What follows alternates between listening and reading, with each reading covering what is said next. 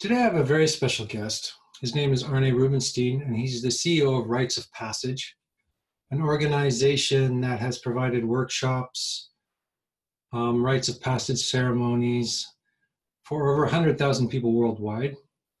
In Arne's 30 years experience as an emergency room doctor, a mentor, speaker, a workshop facilitator, he's helped countless people make this transition from childhood to adulthood. This marking of a transition, this ceremony to acknowledge the different life stages, seems to me of vital importance, and maybe even not only life-saving, but civilization-saving. Arne builds community, as he puts it, and wants to acknowledge the growth of the human being through all the different stages of life, which he describes as a ladder. But anyway, I'll let him speak for himself. He's coming to Denmark for a Rites of Passage leadership training program for men and women from the 12th to the 15th of October. Then again, from the 15th of the 18th of October, a Making of Men camp for 13 to 18-year-old boys and their fathers. So I'm going to meet him at the European Men's Gathering from the 12th to the 15th of September. And I'm very much looking forward to that. And the last thing is, at the end of this, I'm going to attach a video which describes some of his recent work with Aboriginal communities. So he's helped to facilitate the first rites of passage for the Butchalla people in over 200 years. And I don't cry very much, but I watched this very short video and it made me burst into tears instantly. It was so very touching, and it seemed that what he's doing and is so incredibly important. So without further ado. Well, my name's Arne Rubinstein. I am the CEO of the Rites of Passage Institute. I actually started out as a doctor in family medicine, and then I did 20 years of emergency medicine. And one of the things I saw was what I call the overrepresentation of teenagers, how many boys and girls were ending up in emergency for, basically stupid reasons, which I can talk about. And as a result of some of my own things in life, I started getting involved in some men's work about 25 years ago. And I was astonished to find that all the men basically had the same problems. And we said, wow, imagine if there'd been something for us when we were teenagers. Our lives could have been very different. And as a result of that workshop, we ran a men and boys father-son camp. This is 1994. And it was just astounding. We had 3 days out in the bush with 28 men and boys sharing stories and letting the boys ask questions and doing some really fun stuff. And, something extraordinary happened. And then I started exploring rites of passage and discovered that all over the world, communities, Indigenous communities would run a rite of passage for their boys and girls, basically when they reached puberty, to acknowledge the fact that they were becoming young men and women, and that all of these communities used the same elements to run these rites of passage. They all did the same things in different ways according to where they were, but the elements were always the same. So then we started running some rites of passage once a year, and I was still working as a doctor, and I just saw that these programs were changing people's lives. And I actually became increasingly frustrated with medicine for lots of reasons, and more interested in rites of passage and their potential impact. And as these things do, it just progressively took over my life to the point where we've now helped set up programs in probably about 80 to 100 places in Australia, including multiple schools and more than 20 countries globally. We've had over 150,000 people through our programs. We've got lots of big projects happening, a lot of which has been in the last few years. I think with the increasing influence of technology, people are looking for and asking the question around what's real, and also what's happened to my children. Why has my beautiful 12-year-old, 13-year-old son disappeared into his room and become addicted to gaming?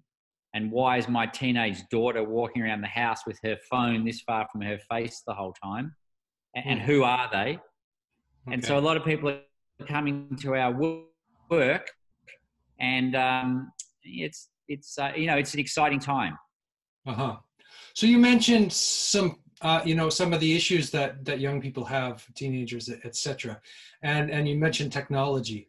Can you expand a little bit on that? What are the biggest struggles that young people have today, and what is this existential crisis that young people have? I've heard it called a meaning crisis, like, and why they're so attracted to technology and different kinds of addiction and all the various problems that young people have today. Yeah, well, I think that young people have all the problems that they've had for a long time, with now the addition of technology. Mm-hmm. So the problems that have been there for a long time are around transitioning from child to adult, which is a massive change. And with that comes a question of, who am I? What's my identity? What's my purpose in this life? Where do I get the wisdom and the skills to navigate what's going on? How do I have healthy relationships? All of those things, sexuality, major questions for any teenager. And then on top of that, we now have the additional problem of technology, which is basically a drug. It's a highly addictive, well thought out substance. And what we see is that the children, the teenagers who are doing well, they all have a computer and a mobile phone, and that's a great addition to their lives and a very useful tool. But the ones who are struggling and have self-esteem issues are just disappearing into their computers and their phones.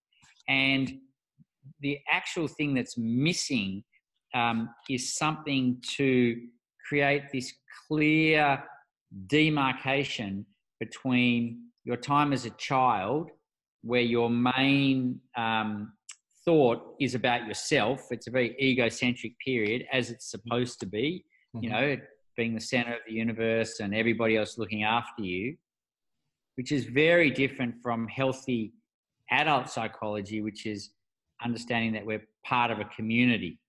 And my work started with boys, and we actually wrote a model of between boy psychology or boy behavior and healthy adult man behavior. But also, it seems like there's I think Warren Farrell called it a boy crisis or something, like this difficulty of transitioning into being an adult, and I guess you do rites of passage for that. And so one of my questions was, how this rites of passage, what would this look like, and how it would be different than, let's say, a traditional rites of passage? And why boys? Why boys and men? And why are we so? Why is this so important?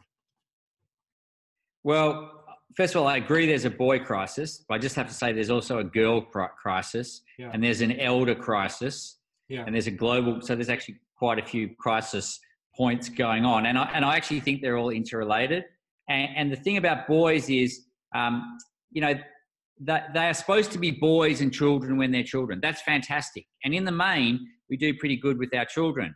But unless we create a transition and something to mark the fact that they're becoming men, the danger is that they remain in boy behavior and boy thinking.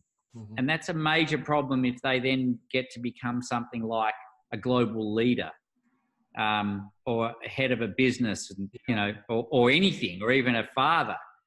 And the Indigenous communities recognised that a shift had to happen. And so they would take the boys away, and they would share stories as a way of passing on wisdom and knowledge. They would create challenges. They would work to make a vision for the future for the young. And they would also identify that each child, each boy is different, and they believed each boy had a spirit. And so a critical part of the rite of passage was to recognise the spirit or the unique gifts and talents of each boy, and then that boy would then bring those gifts to the community. This is not happening. So our boys are lost for meaning. They're looking for purpose, and there's a big struggle for them to find that. And this idea around that boy behavior is where it's all about me, and I want power, and I can never be wrong, and I want a mother. You know, there's a lot of men still running around who just want power, can never be wrong, and want a mother. Don't take responsibility for their actions and want a mother. Yeah. And, there's an argument that many of our world leaders are still functioning on boy psychology. And that's a big problem. Whereas in healthy man psychology, we understand we're part of a community, we support others, where we take responsibility, and we're not looking for a mother, we're actually looking for genuine relationship with the feminine. And when we look at all the issues happening with Me Too and, that's boy behavior. Yeah. Patriarchy is not the problem. Patriarchy is not a problem. It's boy behavior which is a problem. It's men in boys, it's boys in men's bodies. Mm-hmm. And so we believe it's still possible to create a healthy rite of passage today. We just need to know what we're doing. So they don't become men because they remain too attached to the mother in some sense, and they're not able to that's part of leave home or leave this comfort of a domestic world and go into the wilderness and that kind of thing. Yeah, that's part of it. I mean, in an Indigenous community at 13, 14, the boy would be taken away from his mother, and some of them would not be allowed to talk to their mothers for 3 years. And interestingly, we see a lot of teenage boys who retreat into their bedrooms and basically don't talk to their mothers for 3 years. But they would be formally taken away, and it would be recognised as to what was going on, and they would then be mentored by the men, and the mothers would move to a new stage in life, and the social structure of the community would remain healthy.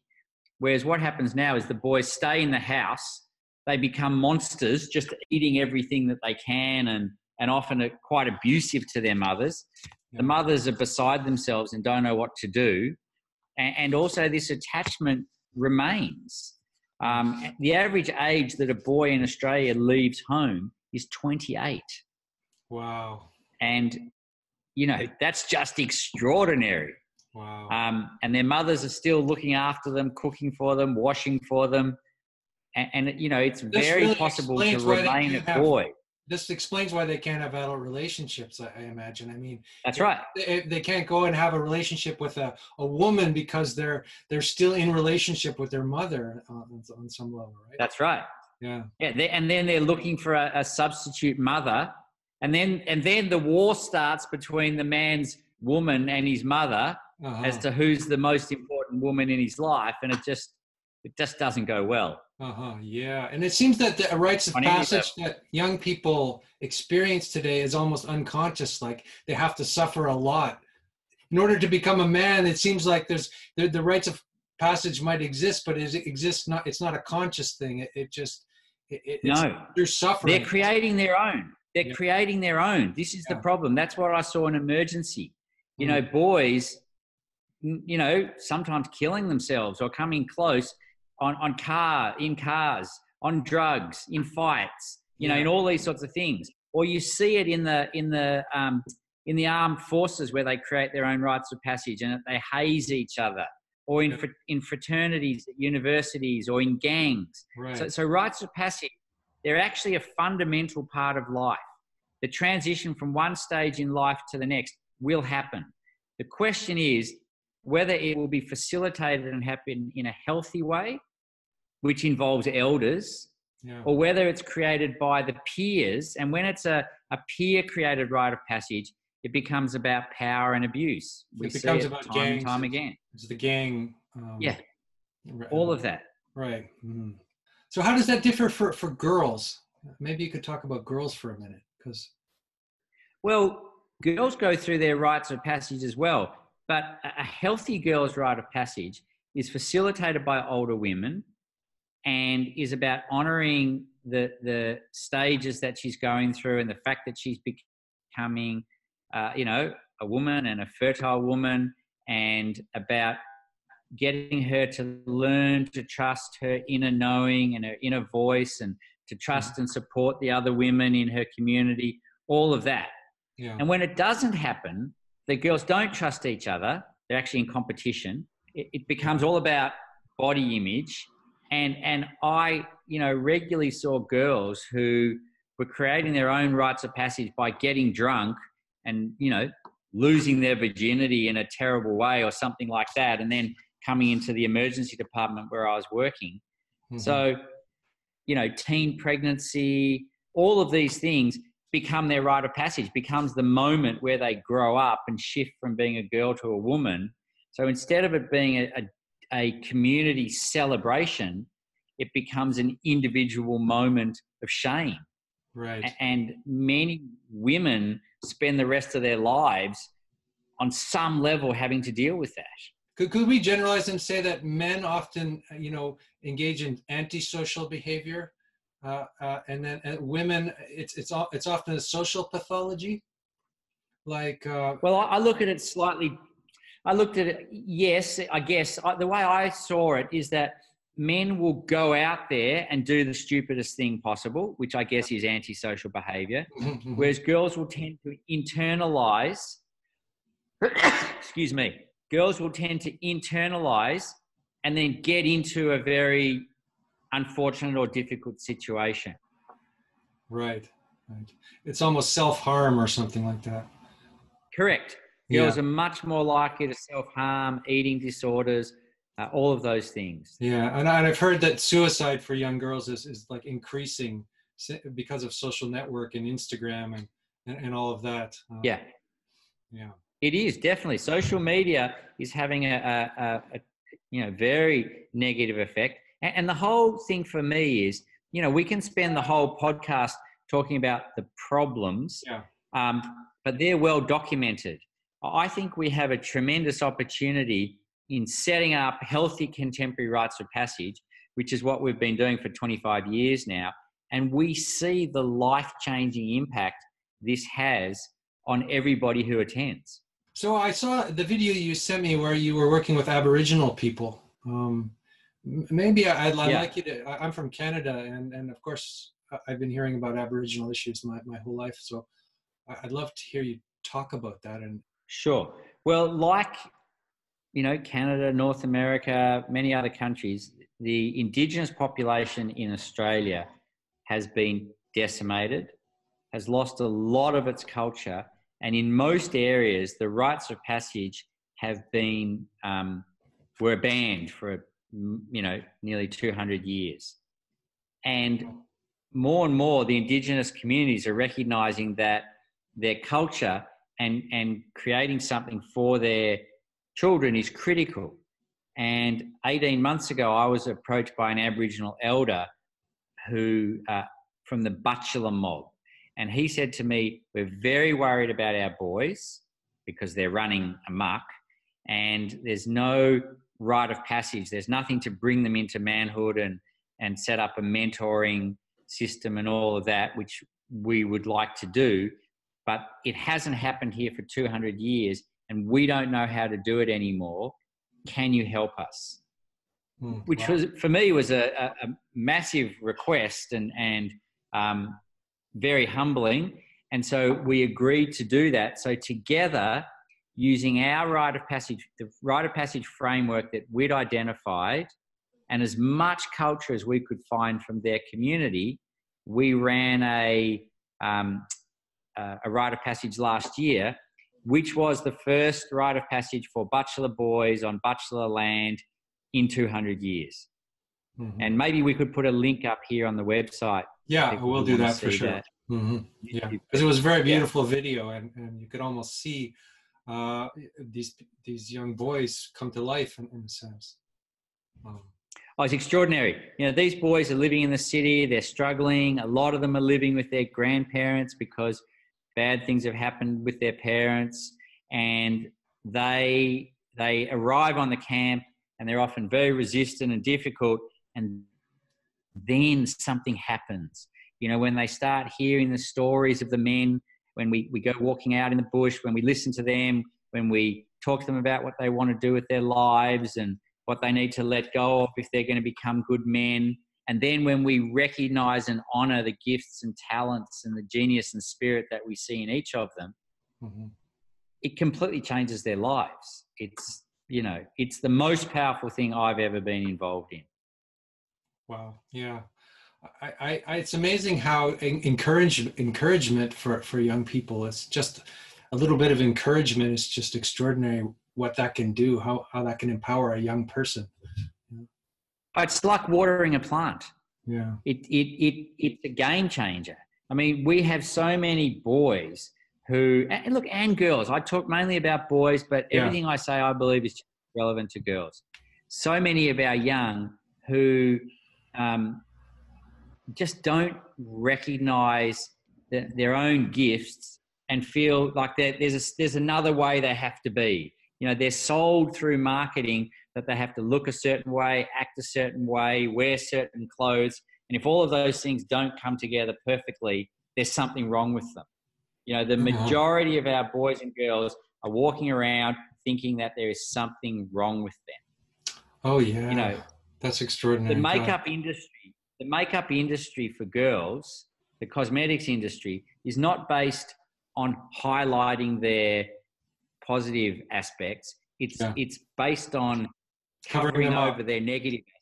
Right. And I was actually reading that the original meaning of makeup is actually to highlight the beauty of a person, right? That's what it should be, right? Rather than cover up the ugly parts of them or whatever it happens to be. And, you know, men used to wear a lot of jewelry, and it was about pride, and it was about, the way we wear costumes or whatever, in terms of, rather than about image or having stuff. And so when these girls are, have an opportunity once again to hear the stories of older women and to share their own stories, and then they're told by their mothers or the older women who are there about the things they see in them, the gifts they see they have, the beauty, the natural beauty and strength that they have, these girls just shine. They visibly grow in front of you, and they become proud. And the thing about rites of passage, which is very interesting, it's supposed to be intergenerational. So it's supposed to be the elders with the young. And the big issue for the young is they don't feel like they're seen. But when you mix the young and the elders together, the elders see the young. They just do. Yeah. And a big issue with elders is loneliness and lack of purpose. And when you put them together with the young, they get that, that loneliness doesn't become an issue, and the purpose is there. So, we know that there's an issue with our teenagers everywhere. That's well documented.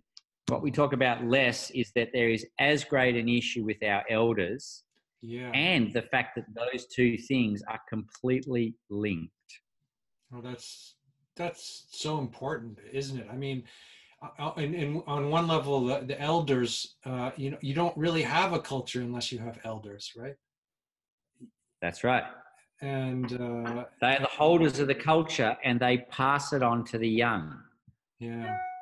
And if they're just sent out to pasture, then the whole society dies. Like we need and also we need a process. We need to be able to go through all the stages of life, right? That's right. I look at it like there's a staircase. There's a staircase, and we're all on that staircase. And the idea is to keep moving gracefully and in a healthy way up the staircase. Yeah. And what's interesting is that for a boy or a girl to move from being a child to a young adult, their mothers and their fathers also have to take a step. The mothers have to let go. The fathers have to stop controlling and telling them what to do. So the mothers and the fathers also need to move towards the next stage of their lives. Oh, that's beautiful. And so the more mature that young people get, the more the elders are free to be themselves and develop their spiritual lives or or whatever, right? Is that what you're saying? That's right. We're all supposed to be moving up that staircase, Uh-huh. and you know, unfortunately, there's a lot of pressure for everyone to try and stay down the staircase and pretend they're young. Yeah. And you know, there's a lot of shame related to getting older, especially unfortunately for women. Mhm. And so, you know, there's all this pressure to look young, and older men who are still competing and holding the young down, as opposed to really giving extra respect to people because of the fact that they're older. Yeah, I mean, you see in traditional cultures like Italy, where the mother has a lot of power, right? She's very important. Yeah, of course. You know, the postmenopausal women are very important. You know, on some level. Yeah. Yeah. This almost seems like that we need to go back to our origins in some way, our tribal roots, that we can understand a lot. Yeah, I mean, your relationship with the Aboriginal people can tell us that is about that, right? On some level, like. Well, it's so interesting because at the same, you know, we have this emergence of artificial intelligence that is coming. There's no doubt it's coming.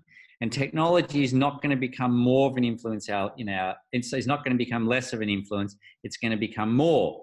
And one of the biggest questions that people have is technology and artificial intelligence going to destroy us? Is it going to take over? Mm-hmm. And I look at it, and my partner actually runs a global artificial intelligence software company. And we talk about this a lot. And I believe that actually what is going to save us and what's going to make the difference as to whether or not technology destroys humanity is whether we can actually really get in touch with what it means to be human. Mm-hmm. And what it actually means to be human is passing through the stages of life and recognizing them and creating rites of passage, because the core reason for a rite of passage is not only to recognize a person's age and stage in life, it's also about recognizing their spirit, their gifts, their genius, you know, who they are as an individual. And within the community. And within the, That's right. It's about the community, right? So it's about sort of restoring community, isn't it? Is artificial, are all these new machines going to destroy humanity and even further, or are they going to allow us to self-organize into, you know, more creative types of more deeper communities? So it becomes about creating a modern and appropriate rite of passage. We can't go back to creating Aboriginal or African or Papua New Guinean rites of passage. We're not going to do that, and it wouldn't be appropriate. But the concept of celebrating and recognizing the different stages in life is absolutely as relevant today as it's ever been. Wonderful, yeah. So the rites of passages, I wanted to ask you about what they look like, you know, what do you actually do in your camps? And also how that differs from traditional rites of passage, because I think traditional rites of passage were often very brutal, weren't they? I mean, on some level, even though they were. You talked about young guys and how they can be very, you know, they have this violence, maybe potential violence in them, and they want to push the edges and that kind of thing. So what would, you know, how do we push people without you know, in a loving way, without destroying them? Or so, in terms of the brutality side of it, the traditional rite of passage was created in the way it was because a boy was going to become a warrior or a hunter. And so they had to be able to deal with the possibility of death or pain. So the majority of the rites of passage for boys involved the boys being able to face death and deal with pain.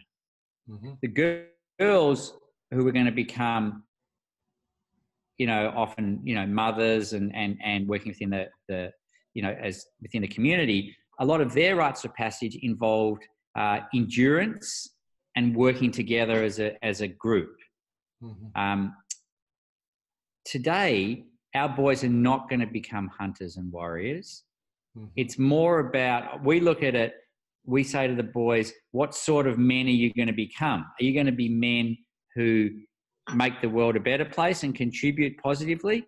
Or are you going to be men who take from the world and leave it, in a poorer state?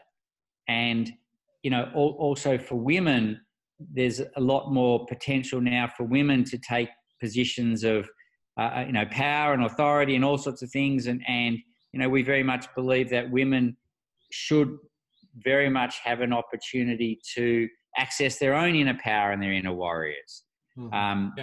And that, so in terms of the rites of passage today, yes, boys still need a way to understand that they have strength and power physically, but it absolutely does not and should not be brutal. And it should not be violent. And in fact, that's the big thing for the boys to learn, to not be brutal and violent in their power. And to learn in the same way as the girls would have, to trust their inner voice and their inner knowing, and to support each other. And for the girls, to, it's interesting to give the girls a real opportunity to, to find their own inner power and very much now the rites of passage, whereas in the past it was very clear a boy became a man, a girl became a woman, they were very different roles. As we know, and we see more and more, men and women can do all roles now. And so the rites of passage that we do have to reflect what's happening in the community. Sure. But do you think there's still, do you think that it's still important? Well, for example, it's still important for us to deal with pain and death. You mentioned pain and death, right? It's still important for us to contemplate that and think about that, right? But perhaps not use to not create pain and death, or not use violence.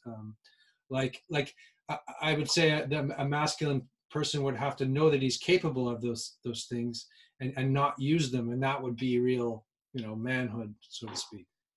Yeah. Is that well in our model of the difference? Yeah, completely true. In our model of the difference between boy and man behavior, a boy can't stand with his emotions. So if a 6-year-old boy doesn't get what he wants, he'll have a temper tantrum. He'll try and hit his mother, and he'll tell her he hates her and you're the worst mummy in the world, and all of those things. And that's okay in a 6-year-old boy. But for a 30-year-old man or a 40-year-old man, it's not appropriate. We're allowed to be disappointed and we're allowed to be angry. What we're not allowed to do is then transfer that onto others physically, verbally, or emotionally. That's not okay. And that is something that has to be taught and, worked through in a rite of passage. And when you talk about the grief and loss, one of the key elements of a rite of passage always was using stories as a way of passing on wisdom and knowledge.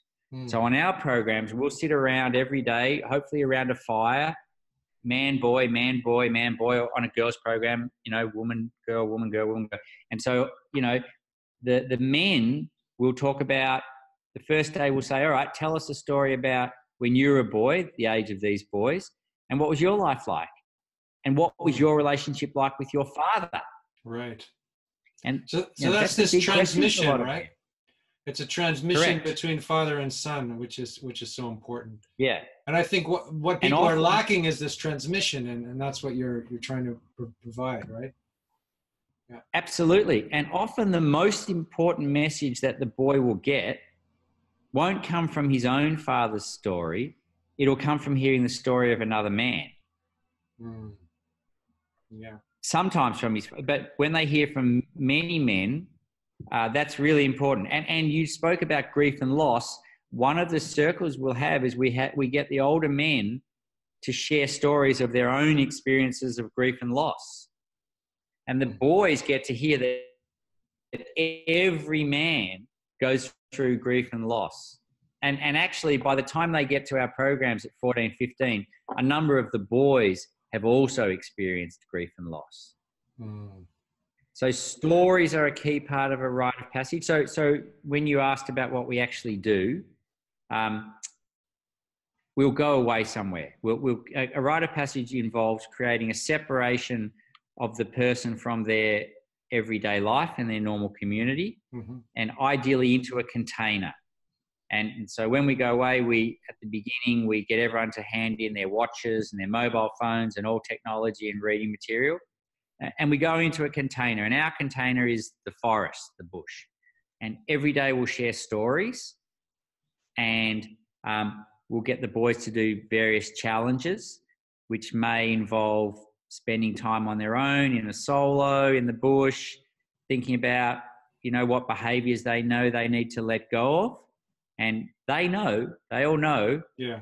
And we get the boys to create a vision for their future about what sort of men they want to be. And we do this process, the honouring that I described, where each of the boys or the young men is individually honoured in front of everybody else by their fathers and a number of older men who tell them what they're proud of about them, what they love about them, what gifts and what genius and spirit they see in each of them. And we build community.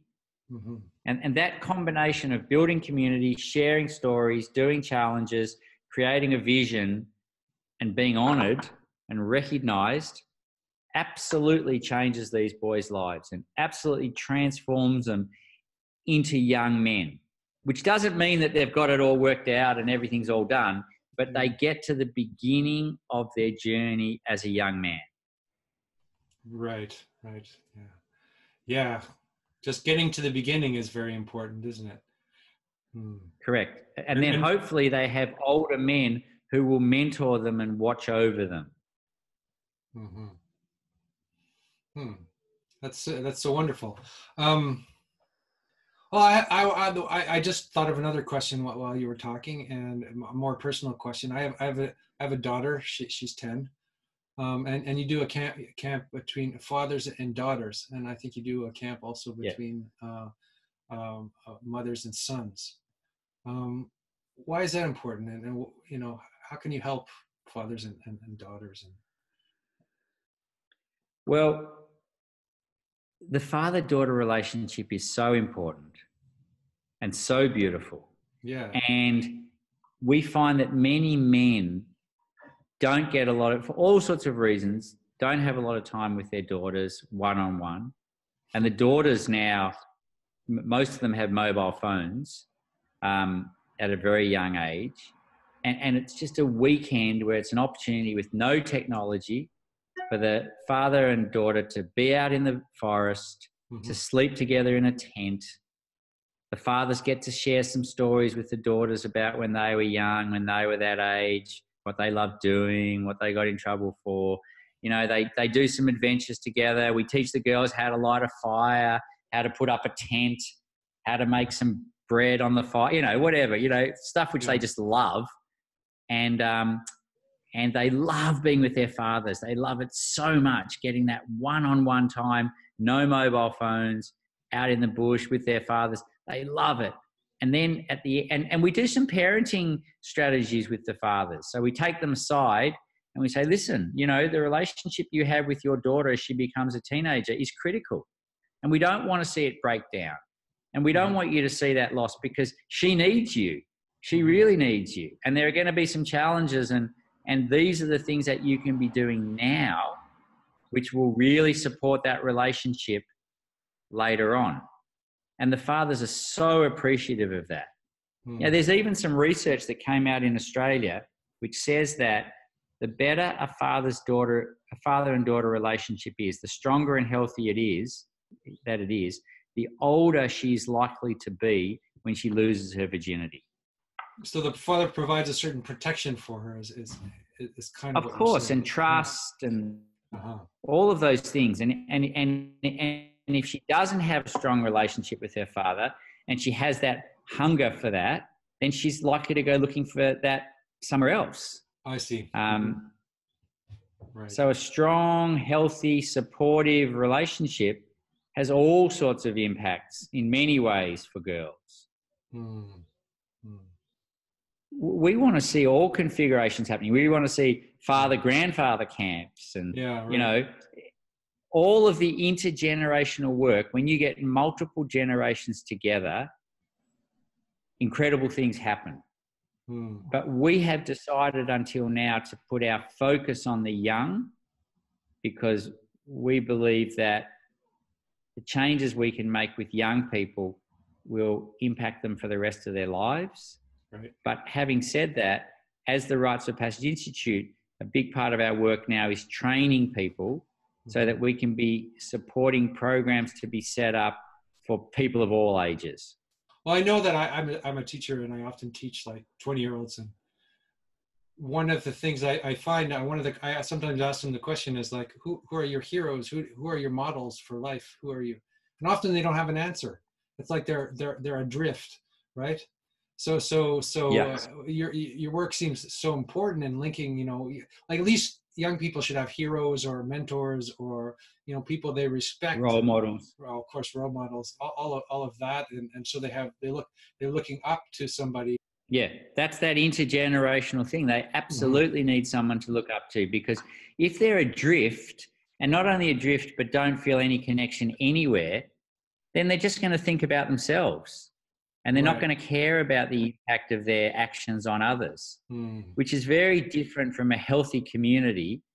When I grew up in a community, and every Friday night we used to go to my grandmother's for dinner. It didn't matter what you were doing, if you had exams, if you're working, if you're whatever, Friday night you went to your grandmother's for dinner. Right. And the whole family was there. And everybody would be saying, oh, how you been going? What have you been doing? What's happening? How are you going at school? What do you want to do with your life?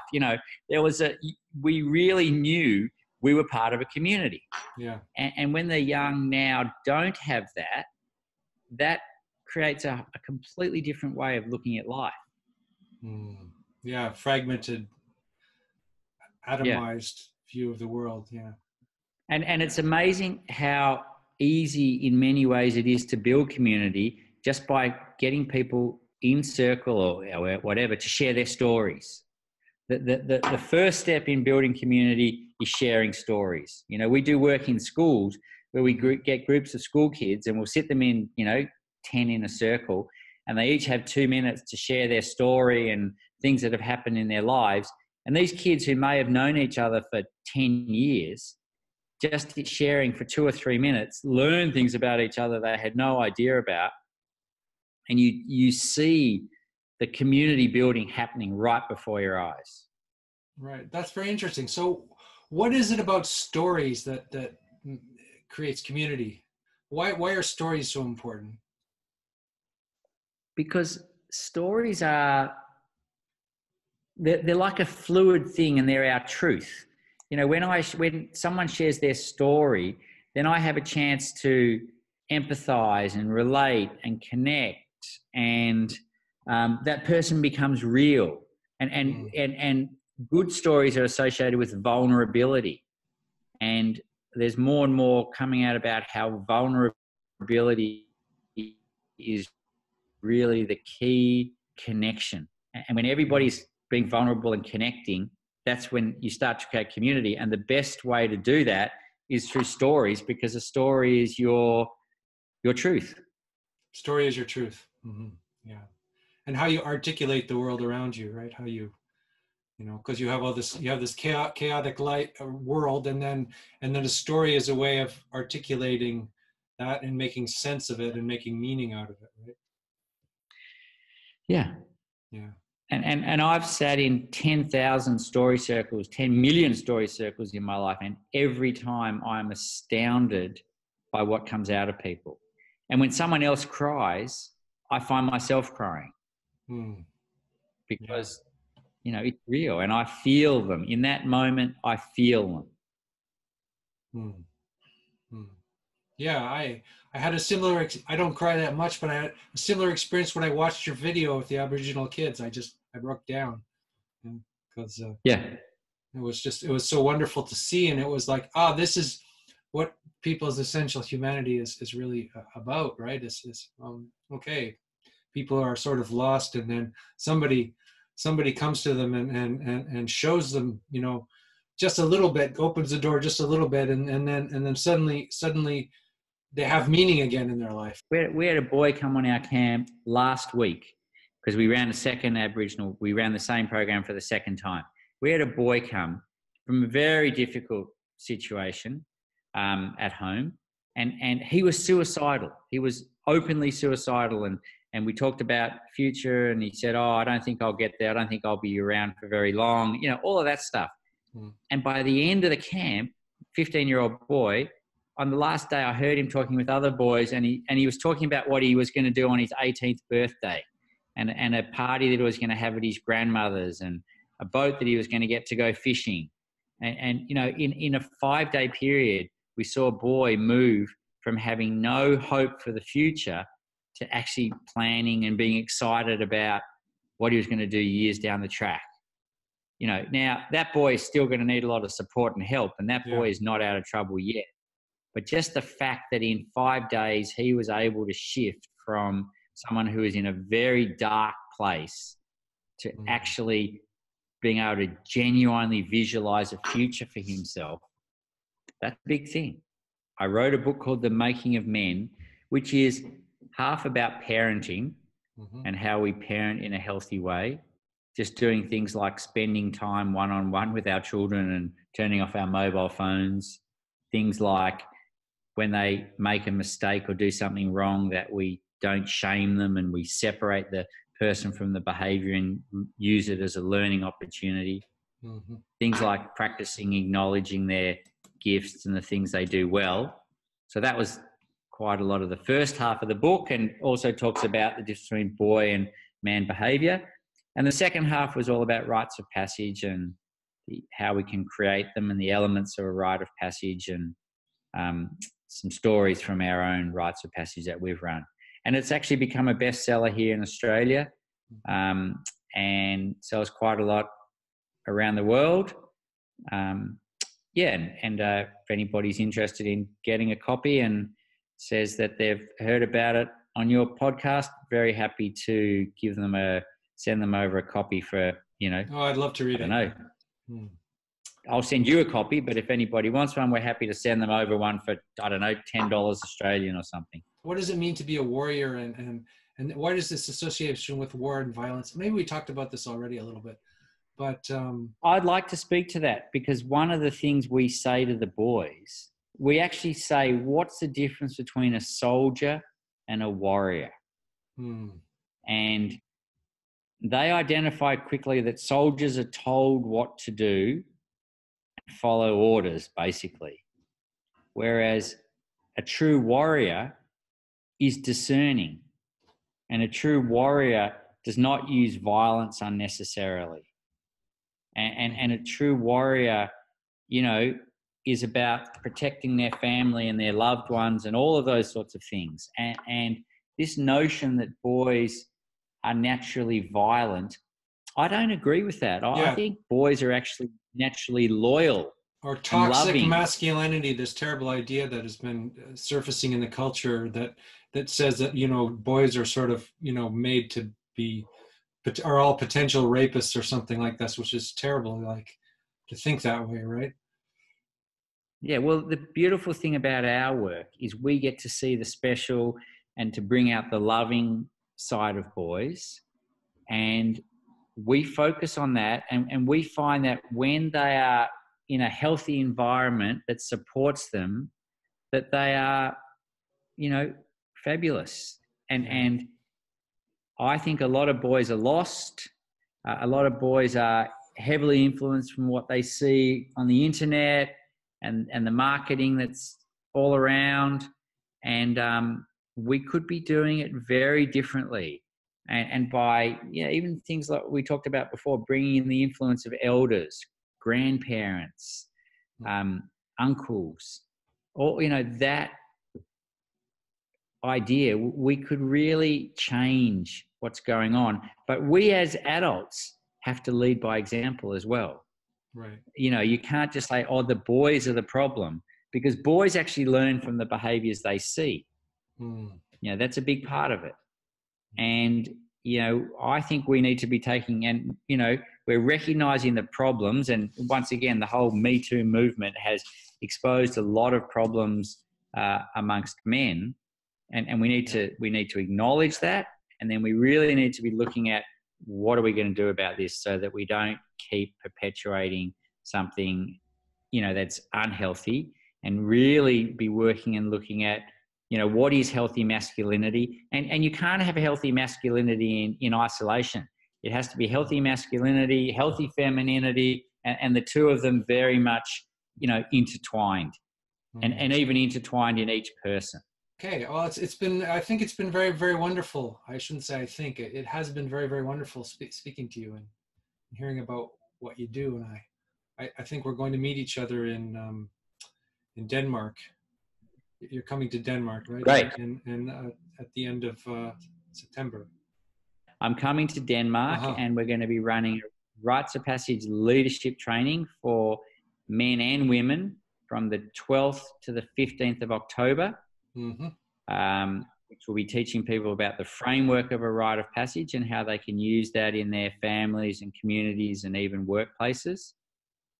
And then straight after that, from the 15th to the 18th of October, we're going to run a Making of Men camp for 13 to 17-year-old boys and their fathers or a male mentor. And that'll be a tremendous opportunity to support a group of boys and celebrate and acknowledge the fact that they are becoming young men. Great. Okay. So is there anything else that you want to tell our listeners about, or that you want to put forward? Well, I hope that people will really explore this idea of a rite of passage and recognize that it's not just for our children, but that each of us is somewhere on this, on a particular step on the staircase of life. And hopefully we can all be thinking about what's the next step for me, and where do I want to move to, and what behaviors do I want to let go of, and what exciting things are in store for me. So for me personally, I'm becoming an elder. I'm 55, and at some stage I'm going to move into that phase of my life. So how do I move there well, and what do I need to let go of, and how do I create a rite of passage for that? And this realization that we're all growing all of the time, and we're all part of the same community, and hopefully we can all support each other to do that as well as possible. Okay, I think that's a great place to end with. Yeah. Thank you. Thank you so much for this. It's been great.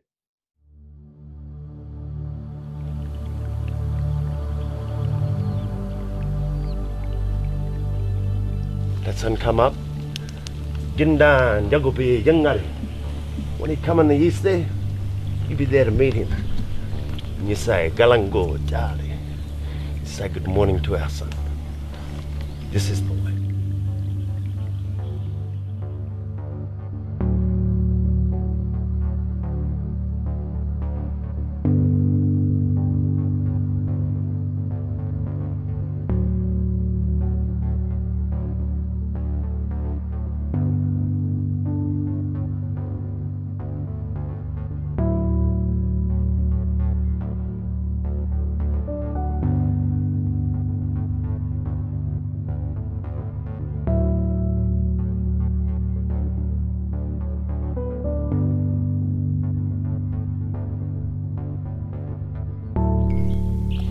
In Batila country,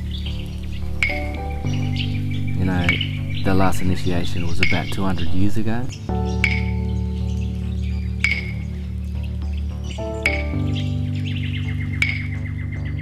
I think this process is essentially one of the most important things a young man could experience. Like, people think it's only 12 boys, but if you look at it from a longitudinal side of it, that's 12 generations that you're going to change. The young boys that come through this camp, they're still the same people, but there's a difference to them now. They are powerful, strong, spiritual, respected young men now. To watch them come in and to lean into this process and trust the process, and to hear the stories of men from all different walks of life. Well, you see men tell things, say things that they've never told anybody before.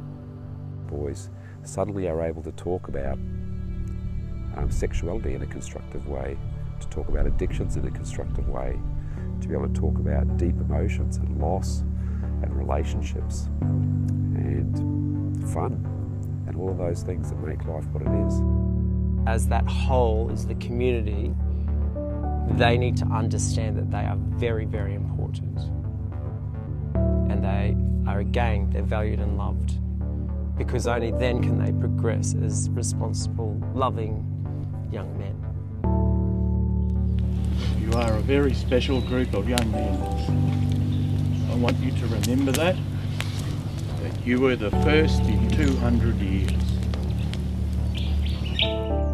Time and time again, I have seen that this work is healing, and this work changes lives.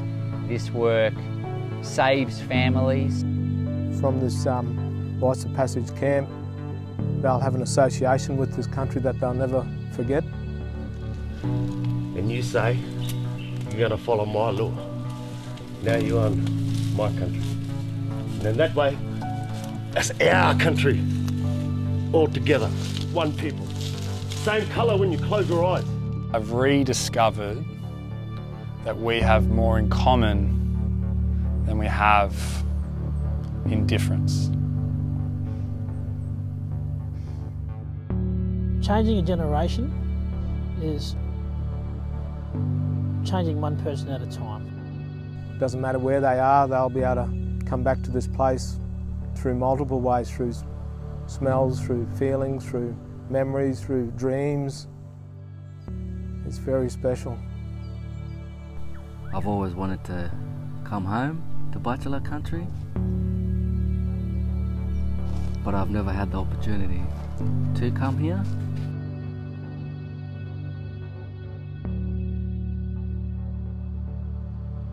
This work on so many levels is so critical, and for me, I believe is the big thing missing at the moment, and we have an incredible opportunity to bring it back.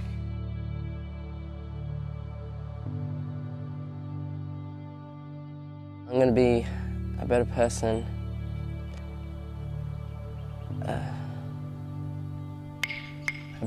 for you and for myself.